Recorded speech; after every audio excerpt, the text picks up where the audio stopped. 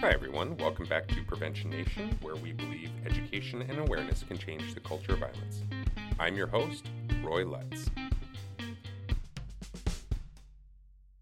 Welcome back to Prevention Nation. It's Roy here with Caitlyn, and we're going to be wrapping up May, the Mental Health Awareness Month, with a conversation about ways to help mental health. I don't know if we should have done this one for the first one, ways to help, but you know what? We've talked about mental health all month.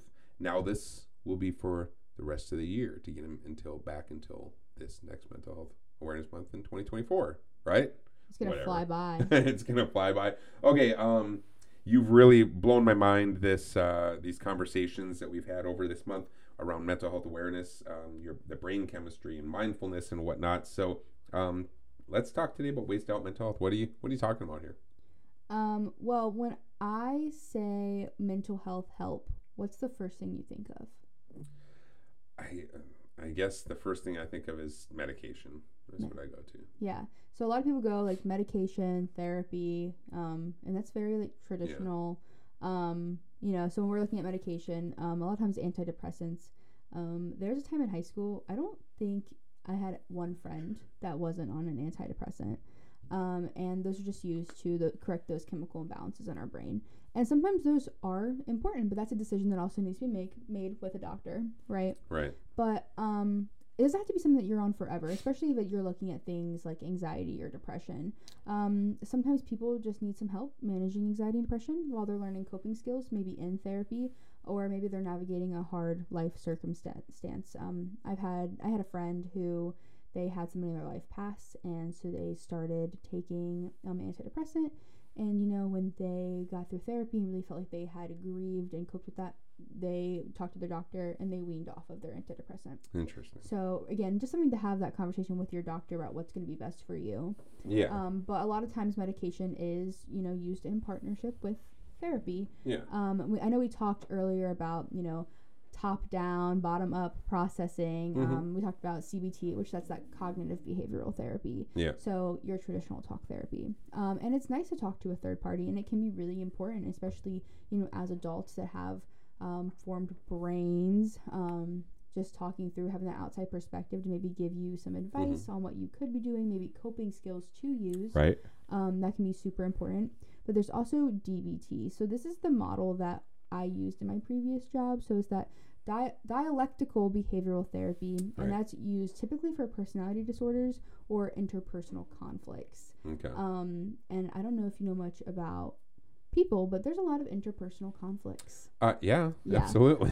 So it can be also useful also when thinking about like suicidal ideation, self-harm, and actually substance abuse as well. Okay. So that is one that we talked about, associated with mindfulness, with that bottom up processing. Yeah. So those are those things that we typically associate with help, and those can be super great. Again, talking with your doctor, getting those referrals to therapy. But there are some serious wait times for mental health services now, especially those CBT, DBT services. Yeah. But there are other things that we can do as well. Maybe you just notice yourself being more sad than usual. And, depression is very specific. So it's those feelings of being sad for like a long period of time. So I think typically they look at like longer than 3 months. But something that I like to use a lot whenever I'm struggling with mental health is exercise. And there is some serious research behind why exercise works. I don't know if you've ever tried to exercise when you're upset. It can be hard to get yourself up. Yeah, it's pretty hard to motivate. Yeah. Yeah. But have you ever heard of runner's high? Yeah, I have. I have heard of it. Yeah, I have a friend who's a runner, so. Yeah.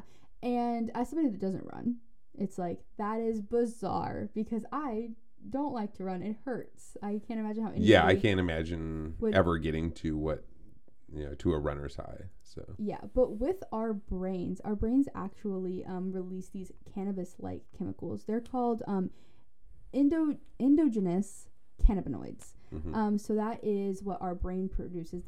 It's that euphoric feeling. Sometimes associated with dopamine as well, with that like those pleasure receptors. Okay. But that's that runner's high. So when people exercise, they can reach that like euphoric state. Yeah, crazy. I don't get it. can't relate with running, but other things. Yeah, so I am a dancer. So sometimes when I'm having a bad day, I will just go and I will move my body, and even just forcing myself to get up will be super beneficial for me. But there are those, chemicals in our brain. It helps reduce anxiety. It helps reduce depression. It stabilizes mood. And it releases those feel-good endorphins that we talked about. It actually, exercise has also been found to alleviate symptoms such as like low self-esteem and social withdrawal too. Yeah. Just gives people like a sense of belonging. It makes them feel more comfortable in their skin. There's actually I used to work with a lot of kids that had eating disorders. Yeah. And a lot of them would work on yoga. We would do yoga together. And it's that idea of strengthening that mind and body connection. So when you're experiencing things like depression and maybe you're experiencing an eating disorder, there's a severance between your mind and body. Maybe that's because you're dissociating, you're not wanting to really check in, you're not using that mindfulness that we talked about earlier, right? Yeah. So that mind-body connection is strained.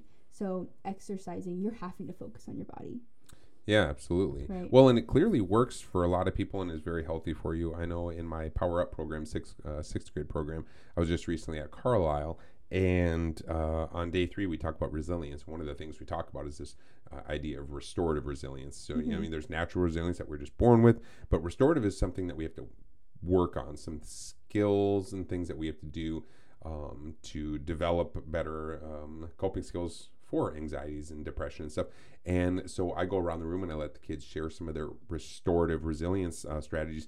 And so many of them say exercise. They say, like, get outside, play football, get outside and, throw a baseball around, or go play basketball, or go for a run. Or, it's clearly real, right? These kids express it. So, yeah. So, and I think a lot of kids, we've talked a lot this week or this month in general about how sometimes parents don't pay attention when their kids are saying, I'm really struggling with mental health. And they're saying, oh, like your generation and your mental health. So they're having to find ways to cope. And hopefully they go the route of exercise. But that is how we see some substance abuse in like teenagers. Right? But that's what they're saying, because that's the skill that they found that works for them. So it does work. But also associated with exercise is what we're putting into our body, like food. Right? So there are foods that can trigger anxiety. As somebody that does struggle with anxiety, I shouldn't drink as much caffeine as I do. Probably not. Yeah. Right? So it does sometimes make me jittery. We've talked, about ADHD as well. When you have caffeine and ADHD, some people say like it chills them out. It makes me more hyper aware of what's going around me, which then triggers my anxiety. Right. And then food high in trans fats and saturated fats also can trigger anxiety as well. Well, I don't think we're sharing anything that's super revelatory here, but foods are fuel. It's just fuel. Exactly. We're a machine. Your car, what do you expect to happen to your car if you put in terrible, low quality, horrible gas that barely even qualifies as gas? Maybe in some cases doesn't even have any of the properties of gas. Exactly. What do you think your car is going to do? It's either going to run or not run, or run terrible, falling apart, and I imagine that would have impact not just on the gas tank, but it's probably going to have fuel injection and all the different components of the engine. It's going to start to degrade everything in that engine when you're feeding it nothing. So our bodies, it's sometimes shocking to me, because even though, like I said, it's not revelatory, it's shocking to me that everybody I know almost walks around and talks about how absolutely miserable we are all the time and how tired and depressed. And then I watch us collectively, I'm not trying to pick out any one person because I'm super guilty of it, but then go eat Arby's and McDonald's for lunch and then dinner also. Like, what do you think is going on? How is that linked to your mental health? It's got to be linked to your mental health. So exactly, your body is working to produce all these chemicals in your brain, keep everything regular. And if you're not, I'm thinking back to the brain conversation. Yeah, exactly. Like if you're not fueling your body to create these things, you're setting yourself up for failure. Right. My body is not producing all of its things the way it ought to. It's degrading. And as a result, my dopamine levels and all that stuff, everything's got to be impacted. So exactly. So interesting. But that can also get into a deeper conversation of like a cheeseburger is $1, and a salad is 5. Absolutely. Yeah. You're talking about accessibility to healthy foods, and then you're talking about the Food and Drug Administration and the meat industry and the agricultural and animal agriculture in general. I mean, like, oh, yeah, right? The wax on our apples. Oh, my gosh. I mean, we could talk forever about the 30 documentaries that have been made over the last 5 years on this stuff. So I try not to think about it.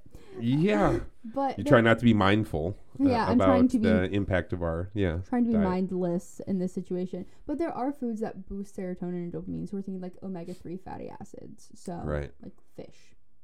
Okay. Right. So, and I always thought my grandma was, a little bit off her rocker, but she would take fish oil pills.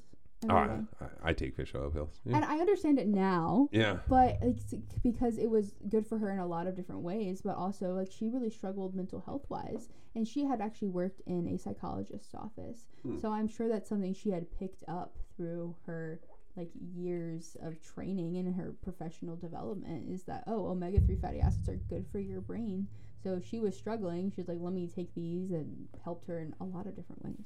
So can I share an embarrassing fact? Of course. Okay. I take fish oil pills and I take iron tablets.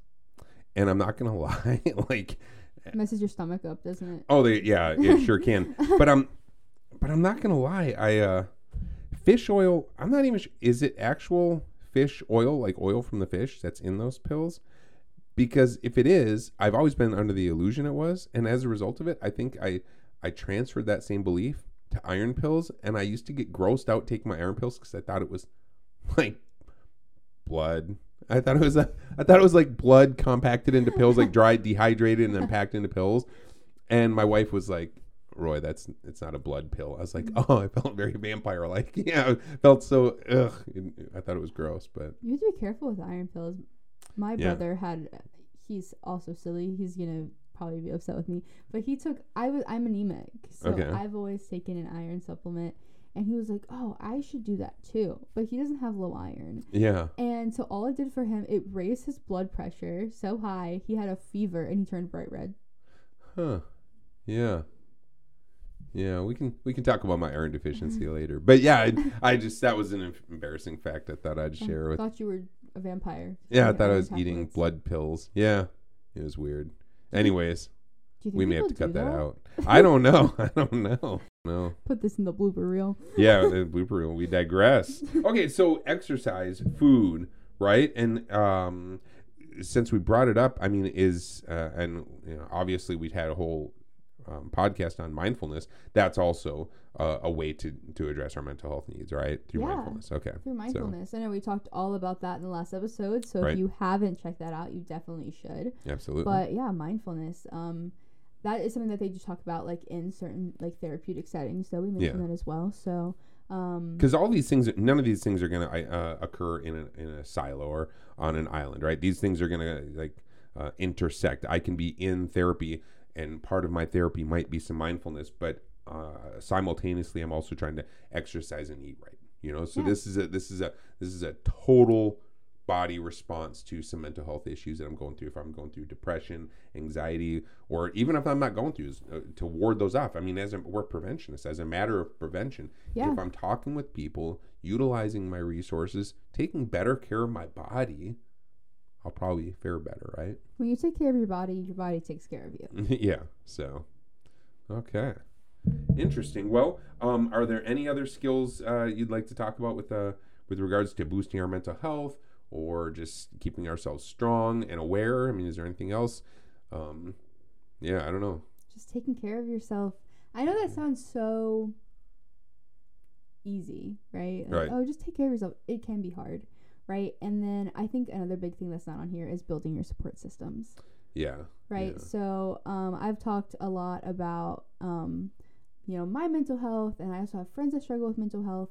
And something that I think has been super beneficial for me and my friends is that we have each other, right? Yeah. So when my friend is having those days where she knows if she gets up and takes a walk, she's going to feel so much better, but she's not getting up. She's depressed. It's hard. I will go over there. I will be the person. I show up and I'm saying, hey, it's time to go on a walk. And she's like, I'm too tired. If you're too tired after 10 minutes, we can come back. Like, it's that promise. But usually, what happens, like, it gets her day going. So having that support system, having that person that you can rely on to hold you accountable, to get up, or, maybe you do have a day you just need to lay in bed, but having that support system of somebody Right. being there for you. And then also being that for other people, Yeah. right? It's the give and takes of relationships. Well, that's great advice. I would think that for me, something I would recommend is paying attention to what's typical for you. Your baseline.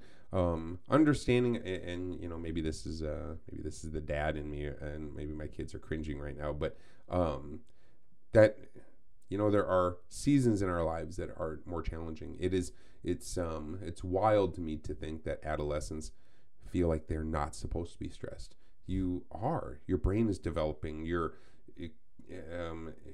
experiencing new interpersonal relationships